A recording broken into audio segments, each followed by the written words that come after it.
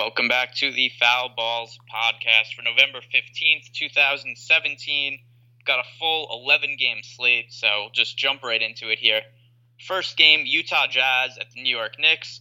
And something that Matt and I were talking about the other night is with Rudy Gobert off the floor, this is just not going to be a very good Utah Jazz defense. The Jazz give up seven more points per 100 possessions without Rudy Gobert on the floor. It's the difference between them being a top 5 defense in the NBA and a bottom 5 defense in the NBA. And their defense was terrible against the Timberwolves the other night. They got destroyed, but unfortunately got destroyed to the point where the offense wasn't able to stay on the floor either. So we have a spot tomorrow for the Knicks against the Knicks. Derek Favors all the way up to 5,600. I think that's a bit too expensive for him, so I'm off him.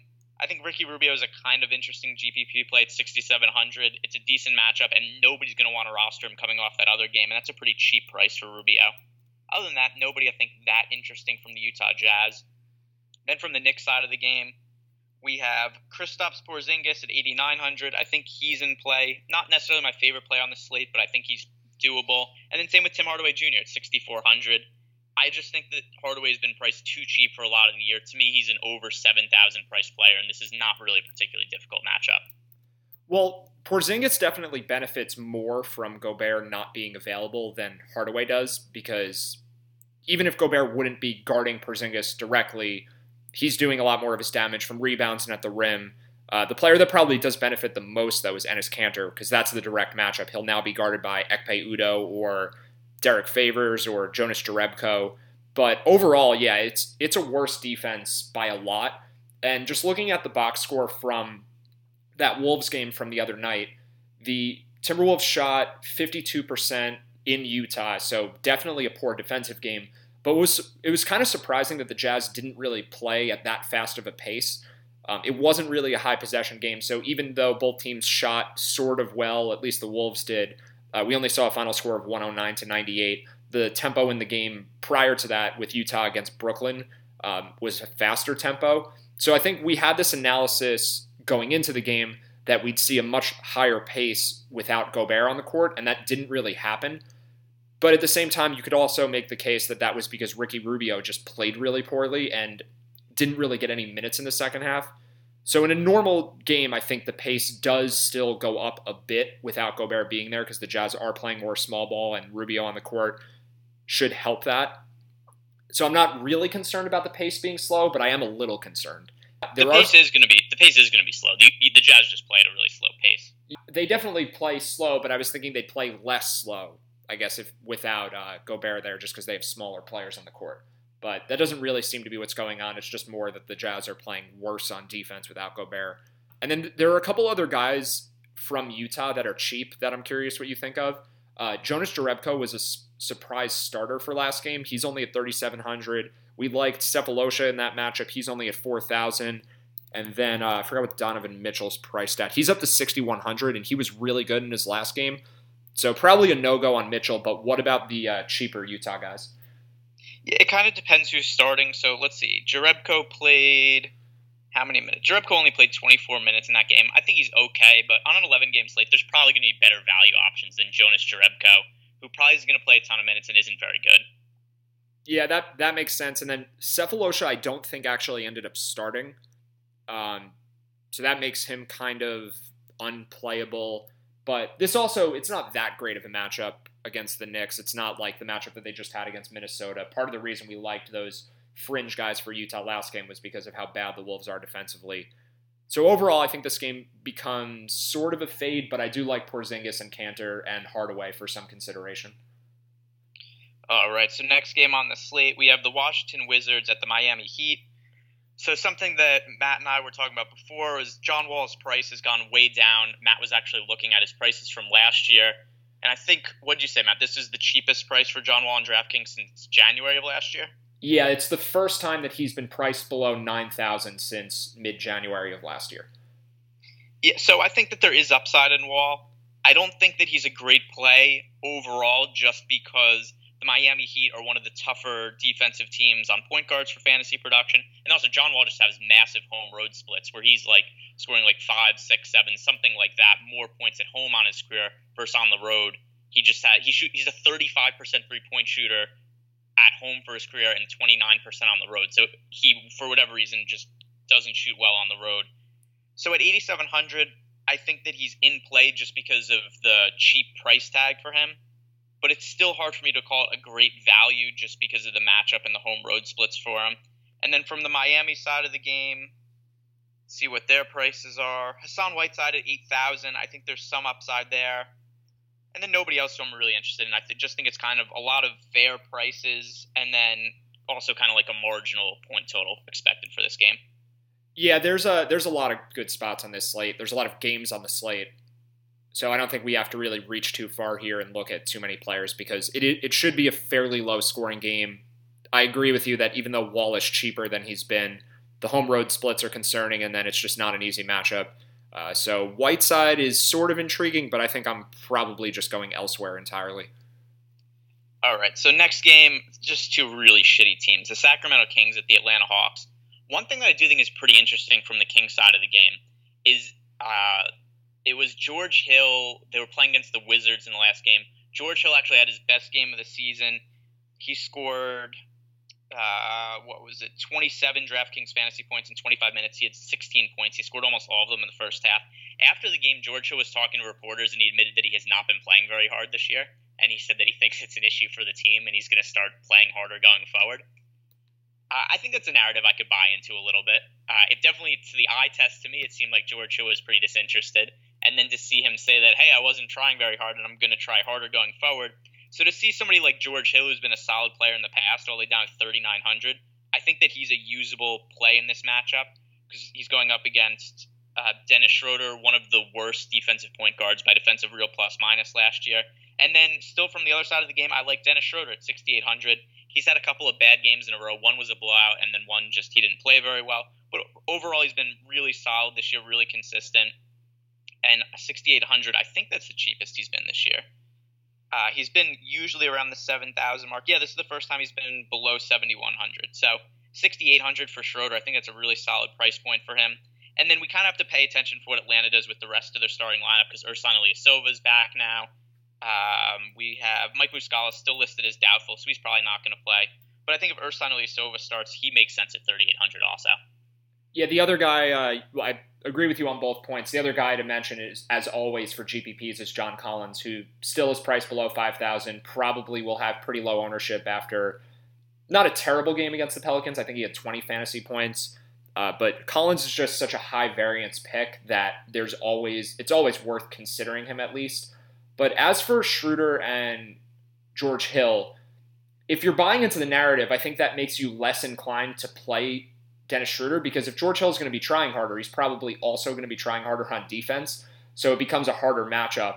I don't know how much weight to put on that exactly, but the better George Hill plays, the harder it'll be for Schroeder. So I think I do like both guys, but I don't necessarily think it makes too much sense to play both of them in GPPs because depending on what happens with George Hill, it could be either a very strong positive or a strong negative for Schroeder. I just think it's still too cheap of a price tag for Schroeder, though. And even in tough matchups, he's been pretty consistent over 35 fantasy points this year. So I'm not too concerned with the George Hill playing hard to the point where he'd be able to shut down Schroeder. Yeah, I guess that makes sense. I'd be more inclined to say that if you truly are rejecting this narrative and not playing Hill, then by default you should like Schroeder more. That's probably the bigger takeaway. I could agree with that, and I think that makes a lot of sense.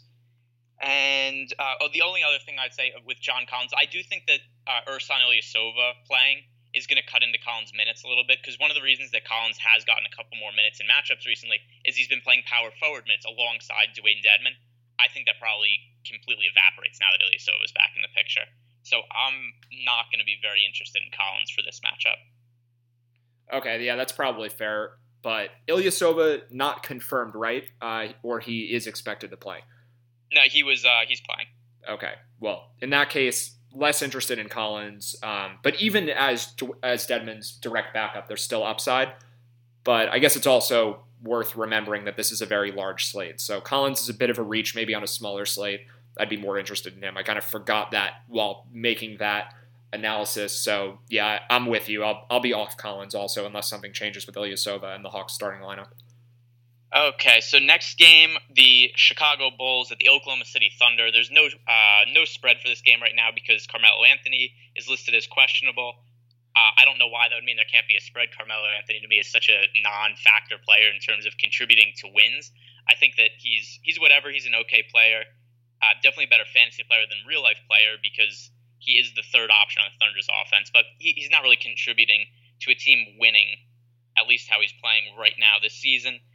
From the Chicago side of the game, there is some interesting value because Justin Holiday has been ruled out for the game, birth of his first child. So Chris Dunn at 4,900 is finally getting his first start with the Bulls. He's probably going to play almost the entire game, I would think, in this matchup. The Bulls very weak in the backcourt. So the active players that the Bulls could play on the wing now are Chris Dunn, Jerian Grant, Denzel Valentine, Kay Felder, and that's it. That is all of their backcourt players. We could see Chris Dunn get to close to 40 minutes in this game, and even if this is a blowout, which is fairly likely, Chris Dunn's still going to play. He's one of their young players. I think Dunn and Markkanen are probably the only two players on the Bulls roster right now that they think are pieces of the future. So Chris Dunn, I think, is a pretty strong play for tomorrow. And then from the Thunder side of the game, kind of have to pay attention to the Carmelo Anthony news. If he's out, Jeremy Grant is probably going to start at 4,300. I think that's a usable price for him. I wouldn't call it like great value, but I think it's decent value. Andre Robertson also at 3,300. I think that there's some value there if Carmelo doesn't play because we're going to have to get a lot of minutes out of Robertson. And then Westbrook and Paul George, I think that they're both very risky plays because of the blowout potential, but they do have some upside for GPPs. And it's hard for me to say that just to be off Westbrook because he's played poorly, because the upside to me for Westbrook is still there. I don't believe that he just totally sucks at basketball all of a sudden. Yeah, I'm with you. I have plenty of interest in rostering Russell Westbrook still. Maybe not if Melo ends up playing, but if Melo's out, extra usage for Westbrook. I think that's definitely a spot to still consider. With the Bulls, the one guy who you didn't mention with their pieces of the future comment was Denzel Valentine. Do you think he's included there where he would play garbage time too, just because they want to get him minutes regardless of score? Because I agree with you on Dunn and Markkanen. I think both of those guys are in play. Yeah, I think Valentine's in play also. I just really like Chris Dunn for this game. But yeah, Valentine's fine also. And then even if it's a thing where you think, hey, maybe it stays close, a combination of like a little stack of maybe like Westbrook or Paul George. I don't know if I'd play Westbrook and Paul George together. Maybe though if Carmelo's out, then them combined with maybe like Robertson and then like Denzel Valentine with Chris Dunn, I think that would be like a nice little game stack. Well, in general, I would think that Westbrook and Paul George are negatively correlated when they're on the court together, but because of the blowout potential, there's positive correlation just in that if the game is close, both of them will be playing at the end. So I have no problem rostering Westbrook and George together if it's within a game stack. Otherwise, I wouldn't do it. Okay, so next game, Indiana Pacers at the Memphis Grizzlies. I'm probably not going to have interest in Indiana for this game. Let me just really quick check what Miles Turner's price tag is. Yeah, 6,700. I think that's okay, but I think we could do better for a slate this large, especially in such a tough matchup against Memphis. From the Memphis side of the game, we have Mike Conley's questionable play with an Achilles injury. He's been battling Achilles issues for I think it's like 3 years now. So the Grizzlies have been pretty cautious with Conley and Gasol due to their injury history. So I think there's a pretty good chance that we see no Conley tomorrow. If he sits out, it's a boost for Gasol, it's a boost for Tyreke Evans, and then really strong value on Mario Chalmers all the way down at 3,800. So I think there's a lot of value to be had on the Grizzlies in a plus matchup against the Indiana Pacers if Conley isn't able to play. Yeah, it seems like a game to just kind of avoid if Conley's playing, but in the case that Conley doesn't play, and I do agree that it's probably more likely than not that he sits, there are a lot of guys from Memphis to use. So Chalmers is the obvious one. Dylan Brooks, potentially. How much of a usage boost is it, though, for Marc Gasol? Do we have information on that for just how much more he touches the ball, at least this season, right? Because Conley did miss part of last game. Yeah, I'll have to look. I mean, I could also just look at the on-off court numbers for them. I know that it was fairly substantial the last couple years. I'm not exactly sure how that's carried over this year because of Tyreke Evans' involvement. So we have Marc Gasol. Yeah, it's really been a nothing for Gasol so far this year. In 116 minutes off the floor, he actually has a lower usage rate without Conley. So I think we could chalk that up to the inclusion of Tyreek Evans on the team. I would still say that I think it's a slight boost for Gasol just because of the last couple years of history, but not quite as big because they have another playmaker on the roster in Tyreek Evans. Okay, fair enough, but it is still a good matchup for Gasol at not that expensive of a price. So Memphis, 7,500. Yeah, it's a decent matchup against Indiana. So even without an additional boost for Conley's absence, I still think Gasol is usable. Tyreek Evans, Mario Chalmers, and maybe Miles Turner. I know you already mentioned you're kind of against that, but yeah, I think that there's no need to reach there. Gasol's a better play than Turner. If you're going to go for a center in that game, it's probably Gasol. All right, so next game we have the Toronto Raptors at the New Orleans Pelicans, and this is going to be a pretty interesting spot here. The Raptors are on the tail end of a back-to-back. They were up like 25 points against the Rockets not too long ago, except the Rockets come all the way back and they've cut it to an 8-point lead. So it looks like Toronto's going to have to be playing their starters deep into this game, and it's going to be a pretty tough night for them. So I think on the tail end of a back-to-back, there could be some fatigue issues here. The other thing also, Norman Powell, we don't know what his status is going to be. If he isn't able to play, OG Anunoby started in place of Powell tonight. He's still at the minimum price. He's not having like a massive game by any means, except he's on pace to hit value. He actually might have hit value already. CJ Miles is having a monster game right now without Powell. A lot of it's just because CJ Miles is chucking up shots like nobody's business. He took 8 shots in 4 first quarter minutes. So if CJ Miles is going to take that many shots in limited playing time, then yeah, definitely I think he's worth rostering. Either way, though, if Powell doesn't play, Miles is in play, Anunoby is in play for me. And then I think Lowry and DeRozan, they're also okay plays, but I don't really think like super strong plays. I just think guys that are in play, but guys that I wouldn't roster together. And then from the New Orleans side of the game, I think something to really keep an eye on is Rajon Rondo expected to play about 14 to 16 minutes. How is his involvement in the starting lineup going to affect the production of DeMarcus Cousins and Anthony Davis? I am not a fan of Rajon Rondo at all. I think he murders the chemistry of teams. And also, he's going to kill the floor spacing. You need to have spacing around DeMarcus Cousins and Anthony Davis for them to be able to operate in space and kind of get those really favorable one-on-one matchups against smaller defenders in the post. Because if we have Rajon Rondo on the floor not able to shoot on the perimeter, then defenses are really going to be able to collapse on Cousins and Davis. And I think that could hurt some of the huge production they've had so far this year. So for me, I think that Davis and Cousins, it's hard to say that they aren't in play because of how good they've been. But I'll say that I'm going to have a lot less exposure to them in the field, and I don't think they're cash game playable just because of concerns of what Rajon Rondo is going to do to their production. I would think also that Rondo's presence drives up public ownership on the entire Pelicans team because most people think that Rondo is a decent or even better than that player, and maybe people actually use the Pelicans more with Rondo there. That definitely is the wrong way to look at it. I agree with your take, absolutely. So I think I'm off the Pelicans entirely. Drew Holiday becomes a lot less playable with Rondo there, of course, with less minutes and less time with the ball in his hands. But I still think Davis could be worth using. He'll probably be lower owned than Cousins. Cousins was better than Davis last game. And it'll also be interesting to see how they stagger the minutes because Rondo will probably spend a lot more time on the court with one of them than the other. It's kind of hard to figure out which part of the rotation Rondo plays in and which guy that ends up being more with. So do you have any idea as to, is Rondo playing 4-minute spurts? Is he playing 8 minutes in a row to start the game and then 8 minutes in the third quarter? No clue. Just he's listed as they haven't even officially said he's a starter. Just in the game notes, they have Rajon Rondo listed as starting point guard and Etuan Moore coming off the bench. So maybe that's something to just monitor because it does seem like a very murky situation for now at least. All right, so next game we have coming up, Detroit Pistons at the Milwaukee Bucks. This is a really down-paced game. I want to see by down-paced, not really for a particular either team. It's just two slow-paced teams playing against each other. The pricing for Andre Drummond, he's all the way up to $9,000. That seems pretty expensive for him. Tobias Harris is $6,700. I just don't think there's any value in any of those Detroit price tags against the Bucks.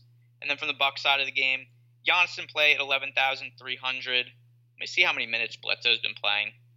So Bledsoe, 28, 31, 26. I think Bledsoe has some upside at 6,300, but it's not really, to me, like a great player or anything like that. I don't think this is a game that I have that much interest in. Giannis always makes sense if you have the space to pay up for him in a lineup, but I think there's going to be better guys to pay up for on the slate. Yeah, I think so too. It's not like it's the best matchup with two slow-paced teams, and then I think we still have to remember that there might be some slightly decreased usage for Giannis the rest of the season with Bledsoe on the roster. So we're probably both just a little bit down on Giannis going forward. It's hard to be too down on him just because of how good of a player he is. But I agree with you. There are better spots. All right, next game, San Antonio Spurs at the Minnesota Timberwolves. This is a back-to-back situation for the Spurs. We always have to pay attention to the Spurs when they're in a back-to-back because they're always liable to end up resting players. LaMarcus Aldridge hasn't had a game off this year. It's possible that he gets off tomorrow. Manu Ginobili was supposed to sit today, except it looked like Danny Green might have gotten hurt during the game. I haven't seen any information on that. So I think right now for the Spurs, the most interesting play to me by far, Patty Mills still at 4,000 on DraftKings seems just totally asinine to me. He just keeps putting up really big games for his price point, and the price is not moving on at all. For him to still be at 4,000, that's a solid value play. And then from the Minnesota side of the game, we have Karl Anthony Towns at 8,800. I think that's okay. I really like Jimmy Butler at 6,900. He's been much more involved in the offense, taking more shots over the last few games ever since he said that he wants to be more involved after shoot-around one day.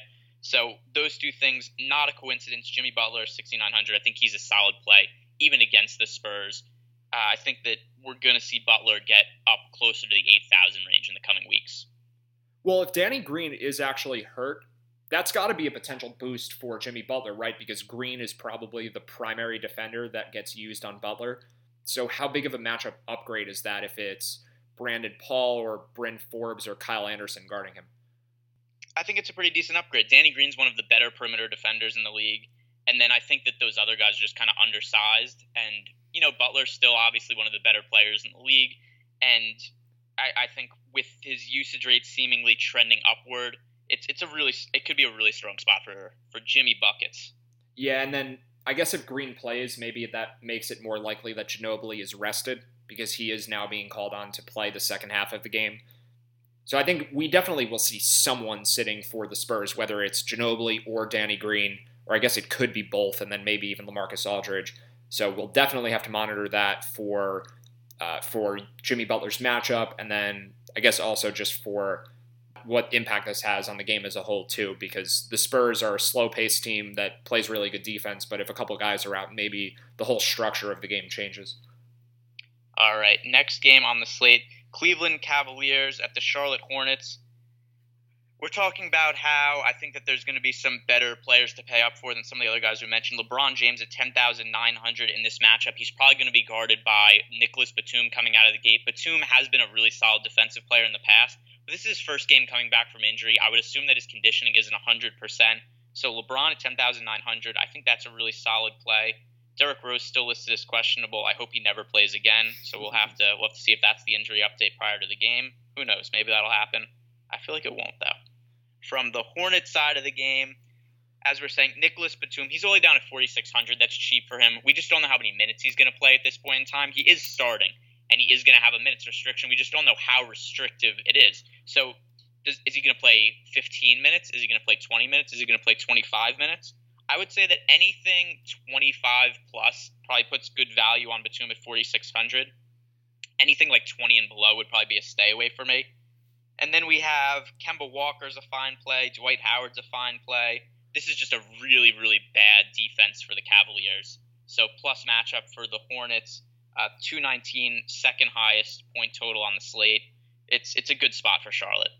Well, I'm going to disagree with you on whether or not I want Derrick Rose to play, and it has nothing to do with whether or not I like Derrick Rose, because if he plays, it's an easier matchup for Kemba Walker. So I'm hoping he's in so that Kemba has a better game. And then for Batum, Yeah, if he's playing any reasonable number of minutes, I think even 20 plus at 4,600 is probably usable. But yeah, 25 and above makes him a very strong value play. So we'll have to see what the Hornets say about his minutes going into the game. Hopefully there's some announcement so we have some idea of how much he is expected to play. Do you have interest in Dwight Howard here? I think just because of how bad the Cavs are defensively, that Howard... Yeah, no, I mentioned Dwight. I like Dwight. Okay. I think it's just the Cavs are so bad on defense. It's such a plus matchup for everybody.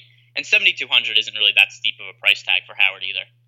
Yeah, so overall it's definitely just a good spot for the Hornets playing a really, really poor defensive team in Cleveland. So I definitely like the Hornets a lot. And depending on what happens with Batum, I guess we aren't really quite sure which players exactly to target yet, but some of them for sure. All right, next game, Orlando Magic at the Portland Trailblazers. The Trailblazers have been one of the best defensive teams in the league this year, so I will be avoiding the Orlando Magic, who still have pretty inflated price tags. And then from the Portland side of the game, Damian Lillard at 8,900, that's pretty steep. McCollum at 7,000. I think for this matchup, I probably lean more towards McCollum than Lillard, but not really a ton of interest in either. And then we have Nurkic. I think he's worth a look in GPP. We've seen him have some really big games. We've seen him have some really poor games this year also. Definitely can't use him in cash games. But at 6,700, he does have like that 45-plus DraftKings point capability, so he's worth rostering in tournaments. This is yet another Blazers game. We've seen a bunch of them recently where the total for the game has dropped significantly the night before. It opened at 212 and is now at 210. Is that the Blazers playing slower? Are they playing bigger lineups this year, or is the defense kind of just improving? Because I know Nurkic has been weak defensively in the past, but maybe he's gotten better, or is it really just the pace? Maybe the public's wrong, though. I'm not really sure. Well, this was one of the worst defenses in basketball for a lot of years in a row, particularly against bigs. They were a bad rebounding team. They got murdered by opposing centers. And then they traded for Nurkic last year, and they went from being like a bottom five defense to being, I think they were the 8th-ranked defense by defensive efficiency after they acquired Nurkic. And it's not a coincidence at all. Nurkic gives them a lot of rebounding and interior presence. So they went from being a really weak rebounding team to a decent rebounding team. They also have somebody who could defend the paint. So Nurkic, even though he graded out as a really poor defender when he played in Denver, I think there's a lot of indications that it was just kind of effort related and him having a poor relationship with the coaching staff, bad relationship with the front office. So I think just the increased effort, because he is a pretty athletic big man, especially for somebody his size. He's really helped their defense, and that is now one of the best defenses in the NBA, and I don't think it's a coincidence. But I just think they were so bad for so long that I think the initial reaction when people see the Trailblazers is up. This is going to be a high-scoring game, and it's not necessarily really the case. It's just that this is a good defensive team, and I don't think people have picked up on it yet. Yeah, so that definitely has me less inclined to play Orlando, although I do think Terrence Ross is kind of always in play for really cheap value. Not for me, he's not. Well, he's a pretty high variance player, and I guess that's just normally the case with three-point shooters. I don't know if the numbers have fully bared that out yet this year, but just intuitively it makes sense that a player who's reliant on threes and also steals to some extent will have a lot of variance in their fantasy production if they have a game where they just make a lot of threes, and defensive stats are pretty variable too. But overall, don't really like Orlando's side at all, and then Nurkic is in play, same kind of thing as a high variance player, but I don't really have much interest in Portland. All right, so last game on the slate, I like this spot a lot. The Philadelphia 76ers or the Los Angeles Lakers.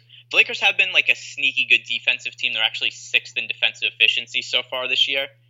But I still like this spot for Philly just because Joel Embiid is 8,600, and that's just way too cheap for me. He played 36 minutes in the last game.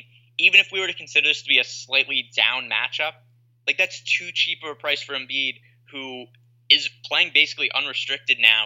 He could potentially end up being the highest priced player in the entire NBA for DFS purposes if he's playing completely unrestricted by the end of the year. So if we look at last game against the Clippers, who are also, I wouldn't say they're a below average defense. They're 22nd in defensive efficiency, but still he's being guarded by DeAndre Jordan. So it's not exactly a plus matchup for him, but still, Joel Embiid in that matchup, a career high 36 minutes, 32 points and 16 rebounds, 57 DraftKings fantasy points. I mean, it's just such ridiculous value to me, him playing over 30 minutes at 8,600. So that's a really strong play that I like a lot. And then we have other guys like TJ McConnell's been playing extra point guard minutes since Jared Bayless got hurt. And the one place where the Lakers' defense has been really weak has been at the point guard. Lonzo Ball has not been great at limiting production for DFS purposes. So TJ McConnell at 4,500, I think he's in play. And then obviously Ben Simmons at 9,100. That's a good play. From the Lakers side of the game, I think Brook Lopez is a little interesting in this matchup at 5,300. His minutes have been all over the place. So if we look at his last few games, he went 31 minutes, 17 minutes, 22 minutes, 21 minutes, and 28 minutes in the last game. I think a matchup against Embiid, this seems like a time that they're going to have to keep Brook Lopez on the floor. I can't imagine if they're going to want to go small against Embiid because he would just destroy them. So I think Brook Lopez at 5,300 is usable in GPPs. I would not roster him in cash games. He could easily end up playing 15 minutes for no reason whatsoever. So we were talking about this before we started, trying to figure out what it is about the Lakers that makes their defense better, and I think it is Brook Lopez and probably Kentavious Caldwell-Pope also. They're two defensive, I guess, better defensively acquisitions. So maybe it makes sense to play Embiid or Lopez. I guess you could make the case that Embiid could easily get Lopez into foul trouble and have a bigger game if he's going against the bench. But also if you're going with the sentiment that if Embiid's playing a lot, Lopez has to stay in to guard him, then they both end up playing extra minutes. So I don't know which way I lean on that, but I do have some interest in both players. Dario Saric also has played over 30 minutes per game over the last 4 games, and he's only at 4,600. So as far as Sixers fringe guys, where do you land on him? Yeah, I think he's okay. That would also just be a GPP play for me because he's also had a couple games where the minutes have been a little bit down. Yeah, 4,600. I do think he makes some sense. 33 minutes, 27. Yeah, he has been playing a ton of minutes. I thought he had more games with minutes down, but that's not the case. So, yeah, I think 4,600 is a solid play for Dario Saric. Yeah, he's coming off a 34-minute game against the Clippers where he had 11.25 points. So I think at the very least he'll be low-owned, which makes him a decent GPP play. But in that many minutes, assuming he doesn't get bumped down for the recent dud that he just had, that could be my favorite Sixers player after Joel Embiid, because I strongly agree with you there that he's just too cheap for how good he is. All right, so that's going to finish up today's podcast. I'm pretty sure it's 3 games on Thursday also, so we probably won't have one for Thursday slate, but we will have the football podcast, then we'll be back to basketball on Friday. You can follow me on Twitter at GAaronbergDFS. Matt's Twitter handle is @PreachingSense, and we'll be back with the football podcast tomorrow.